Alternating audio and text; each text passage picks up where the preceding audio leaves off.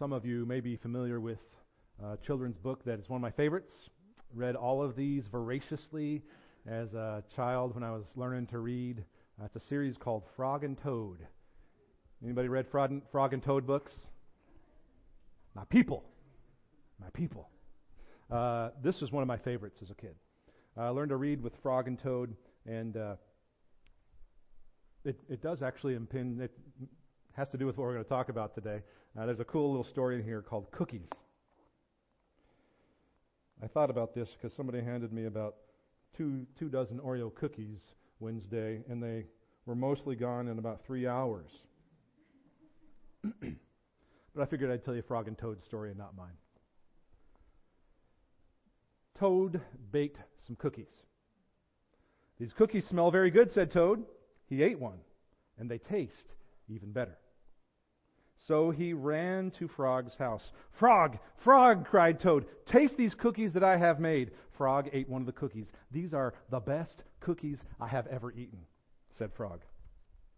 Frog and Toad ate many cookies, one after another. You know, Toad, said Frog with his mouth full, I think we should stop eating. We will soon be sick. You are right, said Toad. Let us eat one last cookie and then we will stop. Famous last words. Frog and Toad ate one last cookie, and there were many cookies left in the bowl. Frog, said Toad, let us eat one very last cookie, and then we will stop. Frog and Toad ate one very last cookie. We must stop eating, cried Toad as he ate another. Yes, said Frog, reaching for a cookie. We need willpower. What is willpower? Asked Toad. Willpower is trying hard not to do something that you really want to do, said Frog. You mean like trying not to eat all of these cookies? Asked Toad. Right, said Frog. So Frog put the cookies in a box. There, he said, now we will not eat any more cookies. But we can open the box, said Toad. That is true, said Frog. So Frog tied some string around the box. There, he said, now we will not eat any more cookies. But we can cut the string and open the box, said Toad. That is true, said Frog. So Frog got a ladder, put the box up on a high shelf, and said, there, now we will not eat any more cookies. But we can climb the ladder and take the box down from the shelf and cut the string and open the box, said Toad. That is true, said Frog.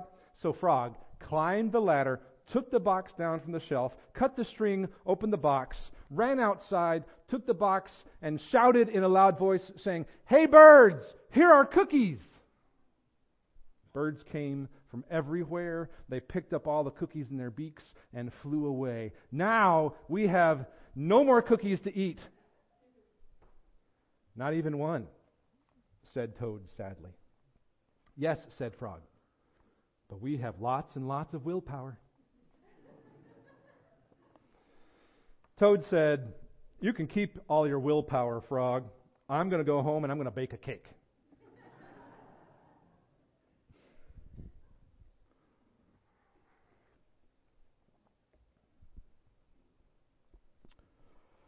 Friends, many in our churches, many perhaps in these pews today, we come to church week after week for spiritual encouragement, for accountability, to hear from the Word of God about who we are and how to enjoy life and how to live. Many of us come week after week after week only to leave this place. And when you think, no one's looking, to go off and bake a little cake on the side.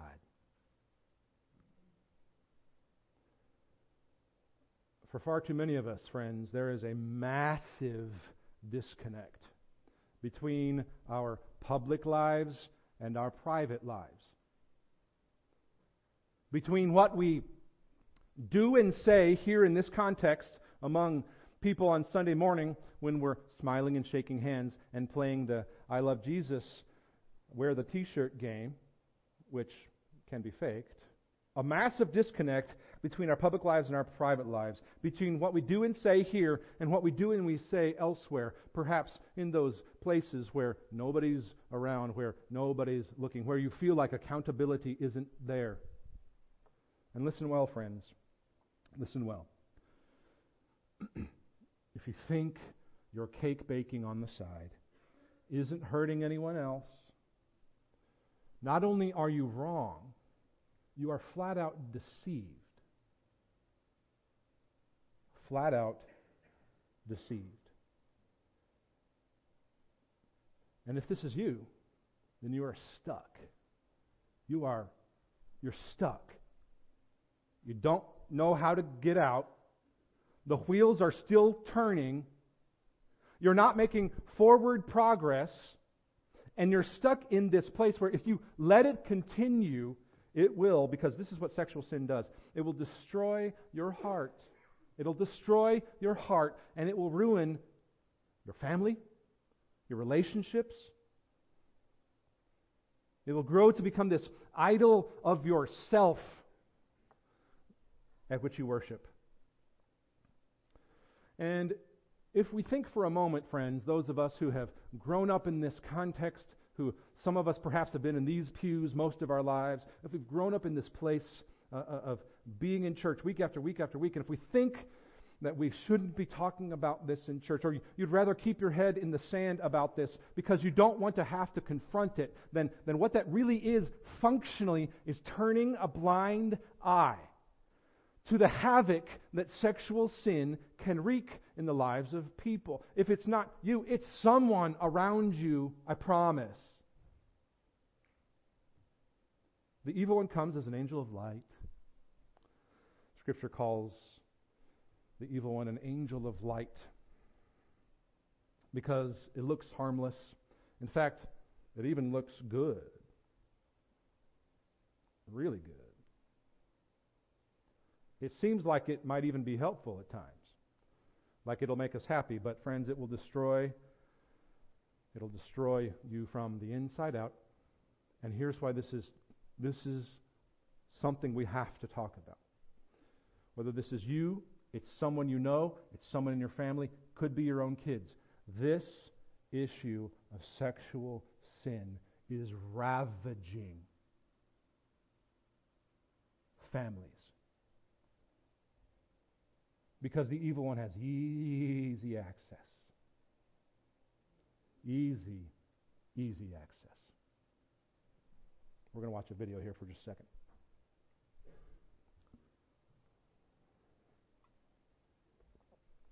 We're going to watch a video here for just a second.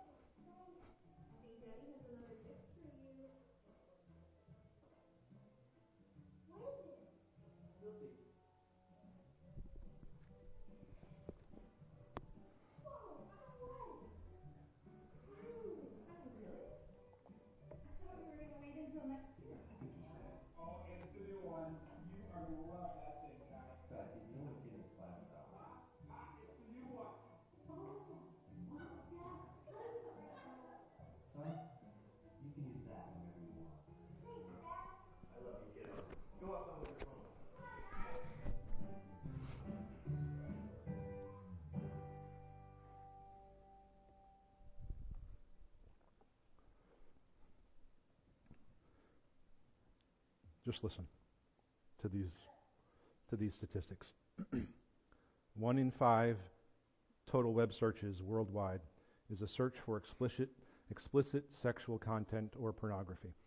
A recent Google Trends analysis indicated that searches for the phrase teen porn, illegal underage pornography, more than tripled from 2005 to 2013. Total searches for teen-related porn are approximately 1/3 of total daily searches for pornographic websites.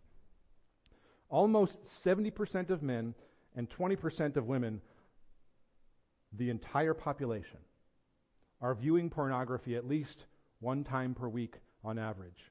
Some of you today know we're talking about you. 70% of men and almost 20% of women are viewing pornography at least one time per week on average. In the last 5 years, We're not just going to talk about online porn only. It just happens to be the newest and most rampant problem. We are talking about all forms of sexual immorality. We'll talk about that in a little bit here later. In the last 5 years, the number of women having an affair outside of marriage has increased 40%. Roughly 2/3 of young men and 1/2 of young women agree that viewing pornography is acceptable. A majority of teens, almost 60%, don't think posting photos or other personal information on social networking sites is unsafe. 22% of teen girls have sent semi-nude or nude photos over the phone to someone else. Almost 20% of teen boys have done the same. A study published in 1989 found that by the age of 15, 92% of boys had looked at a Playboy magazine. Close to 100% of boys by the age of 18 have seen and been involved with online pornography. Today is Super Bowl. Billions of dollars are going to be created by this one game today. Porn revenue is larger than all the combined revenues of all professional football, baseball, and basketball franchises. The Attorney General's Commission on Pornography reported that the largest group of consumers of pornography was boys below the age of 18. Largest group of consumers. These lists of statistics go on and on and on and on. Dozens of children's characters, Pokemon, things like that, are intentionally linked by porn producers to lure in the children. You can't pretend anymore that this is not a problem that the body of Christ has to do something about. You cannot keep your head in the sand about this issue. To do so is to functionally say, hey, evil one, take my child. You think that I'm being too strong about that? 80% of parents self-report that they have no idea how to monitor their kids' online activities.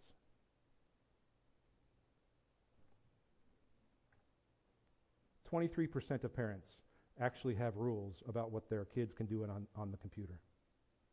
I could go on and on and on and on. Something that used to be kept hidden culturally is now considered the norm.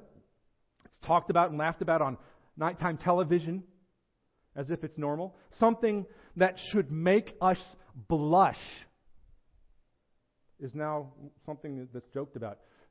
Something's wrong with you now. Something's wrong with you now if you have not viewed pornography, consider it acceptable and normal, and something's wrong with you if you have not had sex outside of the context of marriage before you're married. Something's wrong with you. As a young adult, cohabitation is almost the norm.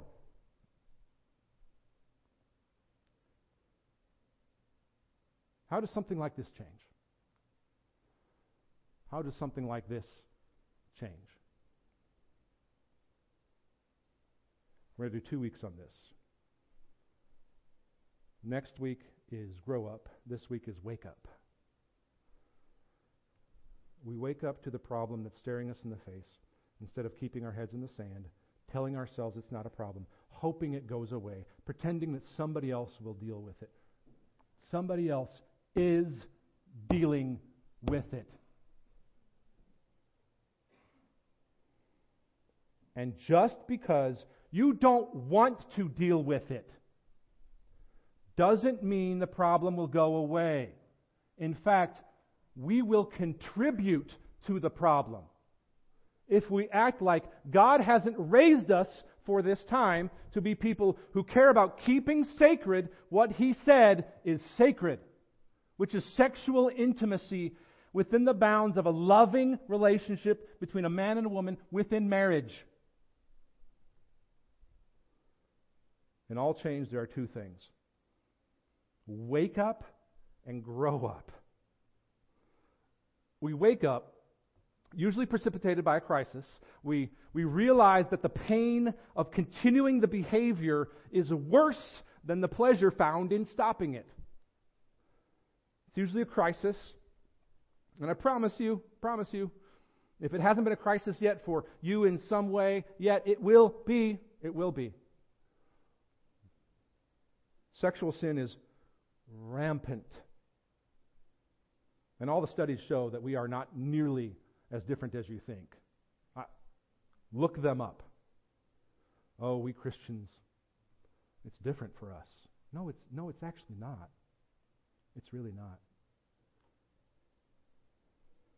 The second part of it is a process of health and of healing and of a proactive relationship with God that is intentionally putting up boundaries in your life and in your marriage and in your family. We must experience that in Christ, the pleasure of stopping destructive behaviors, in a relationship with Christ far exceeds the pain of continuing those behaviors. We'll talk about that a lot next week. Some proactive things that you can do in a relationship with God, because listen, you cannot do this on your own. This is going to take a community of people. It's going to take a relationship with God. You will not beat your sexual sin by yourself. It's not going to happen. And we'll define sexual sin, the parameters of it, in a little bit here. In order to wake up, we have to come to terms with reality. Reckon with the situation when it comes to sexual sin. And there are 4 steps we're going to talk about today that will help us realize today that the pain of continuing the behavior is worse than the pleasure found in stopping it. Number 1, we must admit, first and foremost, that sexual sin is a sin against God. If you have a chance, turn to Genesis 39, if you have a Bible handy with you.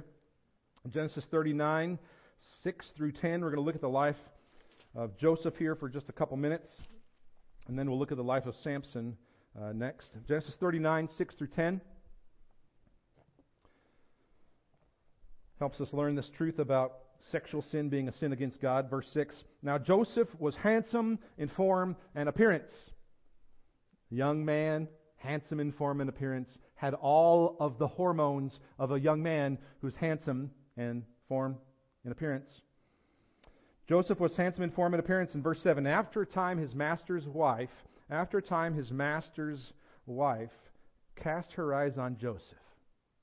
Now, press pause for a second here. Joseph's master here was Potiphar, and Potiphar was captain of the guard for the Pharaoh. So this is a real important dude that Joseph is in charge of in terms of his house. He had put Joseph in charge of his household and of everything in his household. So Joseph had an extremely important position. It said, verse 7, she cast her eyes on Joseph and said, lie with me. But he refused. And he said to his master's wife, now listen, this is something we have to think about, be ready for. Before you get into the situation, this is what happens. This is what happens with us with sin. We're not ready for it. We haven't thought about it. We think this is going to be somebody else. We're not prepared for the context and the situation. You think about this beforehand, so when you're there next time, you say something like Joseph said, because he understands what this is, what the stakes are. Verse 8, but he refused and said to his master's wife, this is a great response, behold, because of me, my master has no concern about anything in the house. And he has put everything that he has in my charge. Joseph has a sense of his responsibility to Potiphar. He has a sense of responsibility to Potiphar because he has a sense of his responsibility to God. Work as unto the Lord and not for men. Colossians 3:17 and 23. Work with all your heart as for the Lord, not for men. So Joseph understood that being in this context was for the sake of the gospel and the glory of God. He didn't call it the gospel then, but he knew that his participation in this responsibility was a participation in what God was doing in the world. And so he understood the weight of the matter. He said, behold, because of me, my master has no concern about anything in the house, and he has put everything that he has in my charge. He is not greater in this house than I am, nor has he kept back anything from me except this one thing, except you, because you are his wife.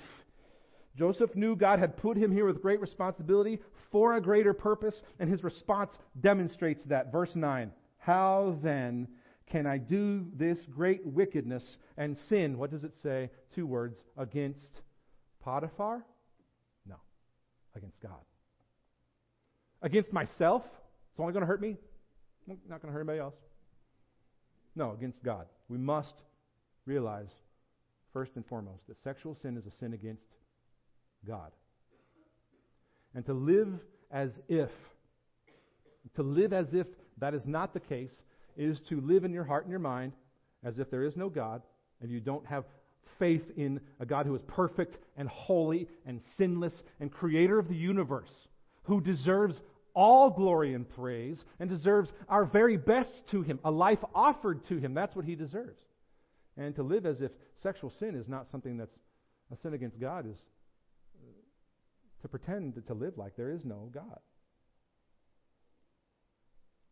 Well, isn't all sin a sin against God? Of course all sin is a sin against God. But we have this sort of perverse, this mistaken notion that sexual sin is somehow different because we rationalize it in a whole bunch of different ways. We have 6 things we'll talk about later that are rationalizing terms. We think we have this mistaken notion that sexual sin is not going to affect somebody else a whole lot. It's something that we keep within ourselves. 1 Corinthians 6:18, you're going to look this up later if you're taking notes. 1 Corinthians 6:18 says, flee from sexual immorality. Flee from sexual immorality. Joseph fled. He ran off, and Potiphar's wife was holding his garment, his coat there. He did whatever he had to do to get away from the situation. He fled from sexual immorality. And that phrase, sexual immorality, there in 1 Corinthians 6 and a bunch of other places in the New Testament, is attested time and time again in the New Testament to mean, it's the word porneia. It's a general, an overarching term for all sexual sin that takes place outside the bounds of marriage. Outside the bounds, Genesis 2:24, of God making man and woman for marriage. 1 Corinthians 6 says, flee from sexual immorality. Every other sin a person commits is outside the body, but the sexually immoral person sins against his own body. If I lie or I cheat or I'm dishonest, that's a sin that's outside the body. But sexual sin has this staying power and destructive consequence because it takes 2 to tango. And it's right here. Sexual sin. It's me. It's flesh. Made by Creator God for His purposes. Which turns us into our own idols. That's what sexual sin does. It turns us into our own idols. It's us saying my pleasure is what matters most physically. Getting my emotional warm fuzzies met through my body, through my flesh, is my number one, it's my idol. I'm me. I am the idol. And one of the saddest parts of this is what we'll talk about here with Samson in just a second here. It is especially destructive because that sexual sin is a sin against our own body and against God. And it keeps us from being able to hear God clearly. It's like saying that sexual sin damages our receptors, so we begin to get kind of a fuzzy signal. We have a harder time hearing from God and distinguishing between truth and lie. Joseph knew this. Joseph knew this, that sexual sin was something to flee from. He knows it's especially damaging. And we know this, verse 10, because Potiphar's wife kept going after Joseph, verse 10, and she spoke to Joseph day after day. He would not listen to her to lie beside her, to be with her. What sustained Joseph's resolve was his faithfulness, not just to Potiphar, but to God. Sexual sin is always ultimately against God, as all sin is. But we mustn't keep our heads in the sand thinking that it's not going to hurt somebody else, that I deserve this, that nobody else has the situation I have in life that justifies me doing something. We'll get to those a little bit later here. Sexual sin is always ultimately against God. Number 2, we must acknowledge the primary consequence of our sexual sin, which is hardness of heart. Hardness of heart. Judges 16, if you haven't turned there yet. Judges 16. We're going to fly through some of the life of Samson here. Judges 13 to 16, those 4 chapters encompass the life of Samson. We don't have time to unpack all of it, but we're going to look here in chapter 16. What we need to know before we jump in is that Samson was raised up by God to oppose the Philistines. That's the key to all this here. Samson was raised up by God to oppose the Philistines. That was his mission. That's why God sent him as judge. The Old Testament people of God had just come out of the Promised Land, and he was going to lead them, continue to lead them against the Philistines, and so God gave him great physical strength. Most of the Bible scholars think that he probably wasn't some big, huge, fancy guy, because it would have been just like God to have this kind of normal-looking guy have just this extraordinary strength. So God gave him this strength, as we all know from our flannel graph years. Follow along in Judges 16. Samson, verse 1. Samson went to Gaza, and there he saw a prostitute, and he went into her. Good start here, Samson. Verse 1. Samson goes to Gaza, and there he saw a prostitute and went into her. The Bible doesn't just kind of accidentally mention this at the beginning. It says at the beginning of this account because he's saying, this is the kind of guy we're dealing with here. Jump down to verse 4 there. Verse 4, Judges 16:4. After this, he loved a woman in the valley of Sorek whose name was Delilah. This is at least woman number 3 for Samson. And there are clues in the text before this that it was likely he had more than that. And his reputation preceded him. A couple other examples of that earlier on.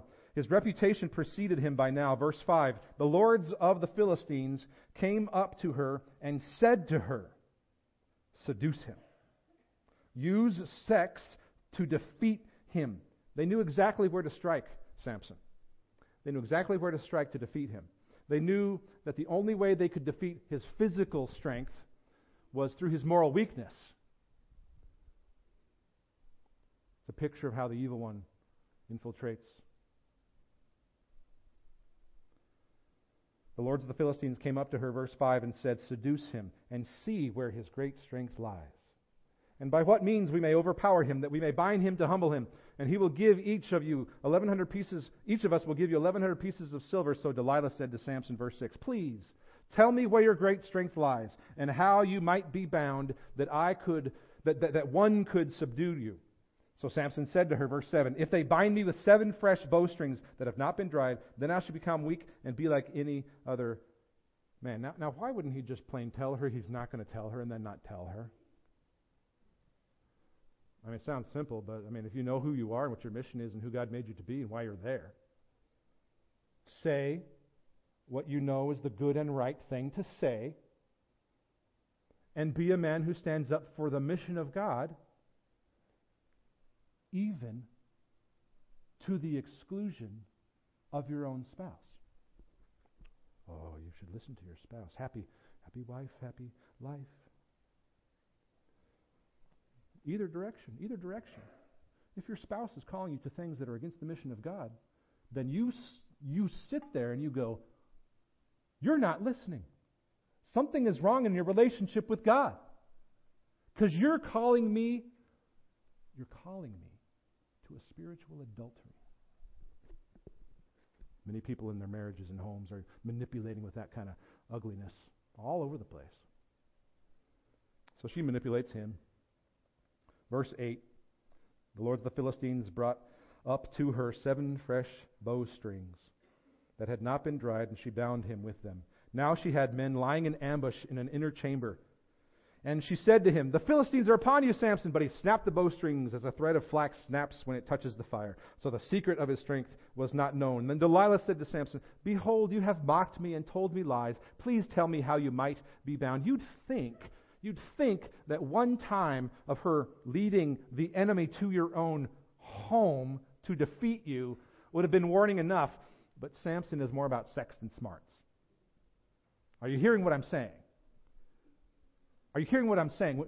When your own idol is your physical pleasure, and getting your emotional warm fuzzies, when that's your own idol, you become stupid. Verse 11, he said to her, if they bind me with new ropes that have not been used, then I shall become weak and be like any other man. He's playing the game with her. So Delilah took new ropes and bound him with them and said to him, the Philistines are upon you, Samson. And the men lying in ambush were in an inner chamber, but he snapped the ropes off his arm like a thread. Second time, you'd think that'd be another warning. Here comes the third time that should have been warning. Verse 13, then Delilah said to Samson, until now you have mocked me and told me lies. Tell me how you might be bound. She's manipulating. He's playing along. He said to her, if you weave the 7 locks of my head with the web and fasten it tight with the pin, then I shall become weak and be like any other man. So while he slept, Delilah took the 7 locks of his head, wove them into the web. She made them tight with the pin and said to him, the Philistines are upon you, Samson. But he awoke from his sleep, pulled away the pin, the loom, and the web. And she said to him, how can you say, I love you, when your heart is not with me? You have mocked me these 3 times, and you have not told me where your great strength lies. And when she pressed him hard with her words day after day and urged him, his soul was vexed to death. Sexual sin makes you dumb. Makes your hard heart, your brain, dead. Being delusionally in love with your own pleasure will kill you. I'm not just being funny. It will kill you. Verse 17. He told her all his heart and said to her, a razor has never come upon my head, for I have been a Nazirite to God from my mother's womb. If my head is shaved, then my strength will leave me, and I shall become weak and be like any other man. When Delilah saw that he had told her all his heart, she knew it. She sent and called the lords of the Philistines, saying, this is the real deal. Come up again, for he has told me all his heart. Then the lords of the Philistines came up to her, brought the money in their hands. She made him sleep on her knees. She called the man, had him shave off the 7 locks of his head. Then she began to torment him, and his strength left him. And she said, the Philistines are upon you, Samson. He woke from his sleep, thinking his physical strength was there and was the most important thing about him. He said, I will go out as at other times and shake myself free. And these next words are some of the saddest words in the Old Testament. He did not know that the Lord had left him. He did not know that the Lord had left him. He had lost the Lord's blessing. He lost a sense of his mission and purpose. He lost sight of what God had called him to do. He gave in to the lie that it was his physical strength that mattered. That was just the tool God gave him. That was just the tool God gave him to make his integrity that wasn't there work. He had no personal vision for carrying out what God had for him because he was in love with his own pleasure. Listen, friends, sexual sin is the ultimate self-idolatry. And idolatry of self deafens us to hearing from God. It hardens our hearts, hearts that are meant to be soft, to hear what God has to tell us about who we are and what our purpose in life is. 1 Timothy 4 speaks of those who lie. It says they have a seared conscience. You can't get through that thick skull because it's fried. It's fried by sin. Sexual sin takes you to that place.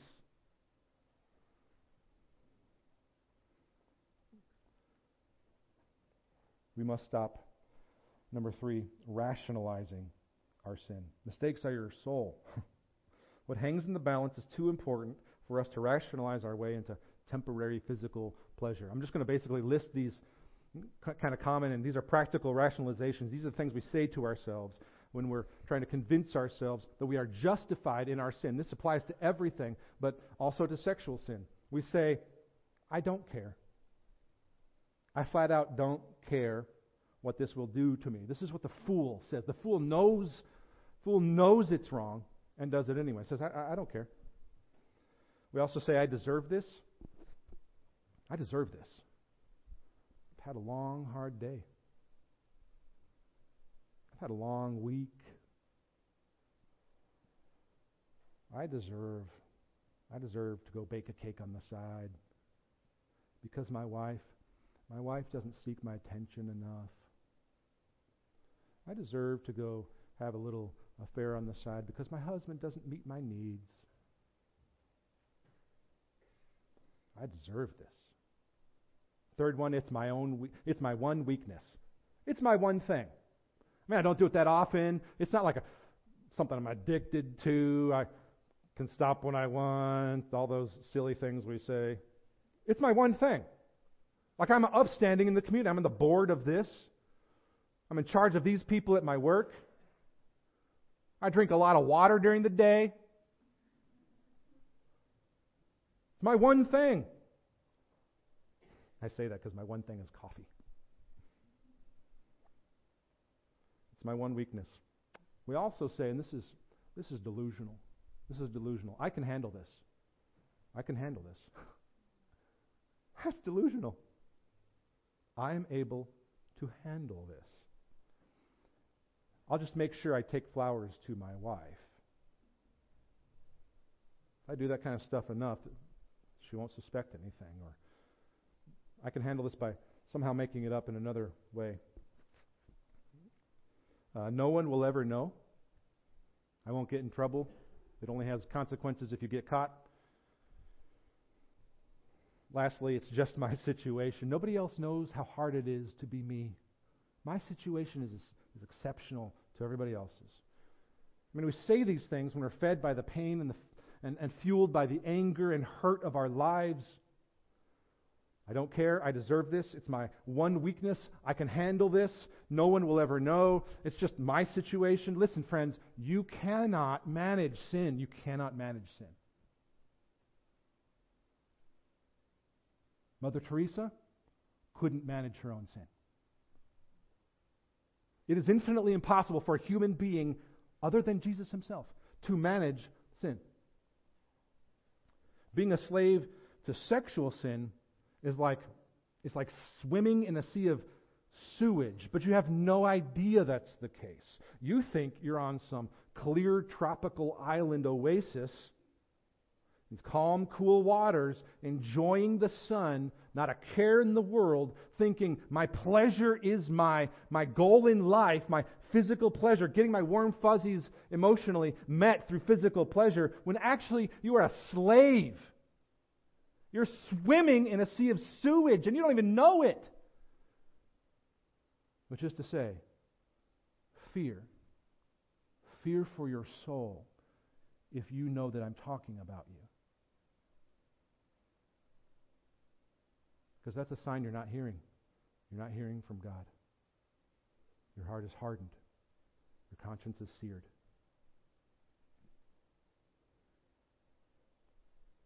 Which is why, number 4, we have to repent. There's not a way to manage it else. There's nowhere else, no other way to manage sin. It has to be managed for us. And the key to unlocking that through Jesus is repentance.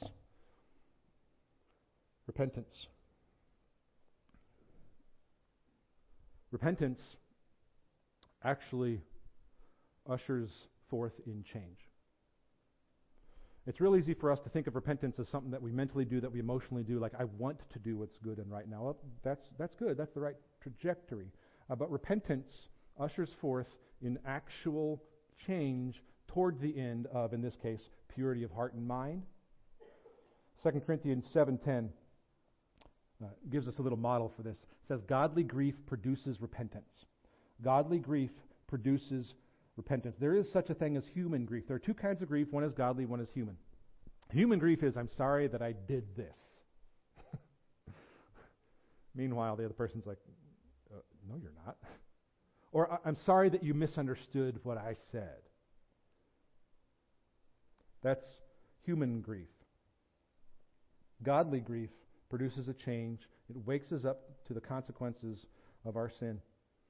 Human grief is just further rationalization. Godly grief produces an actual change in heart that results in action, results in taking tangible steps, practical steps, intentionally putting up bounds where you need them, intentionally going to somebody you trust and saying, I have I have this sexual sin problem that I'm struggling with, and I cannot beat it myself. I need you to pray with me, to help me, to hold me accountable. Repentance means something like that. So if you're stuck in this place of sexual sin and you can't get out, because you're going to lose if it's just based on your own willpower. Do something intentional, practical. Next week we're going to talk a lot about some steps that God gives us to work our way out of sexual sin, of being stuck in those places. To be stuck in those places is to not see forward progress in your relationship with God. And if that's you because of sexual sin, consider yourself warned that the trajectory of that is not a good place.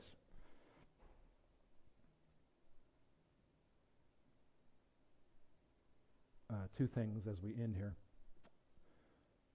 We have a poll online that was on Facebook page, and we'll keep it up there for a little while. You can anonymously post some questions. We're going to have some question and answer time. We don't have time to do that today. I'm going to go ahead and post some answers to that on Facebook.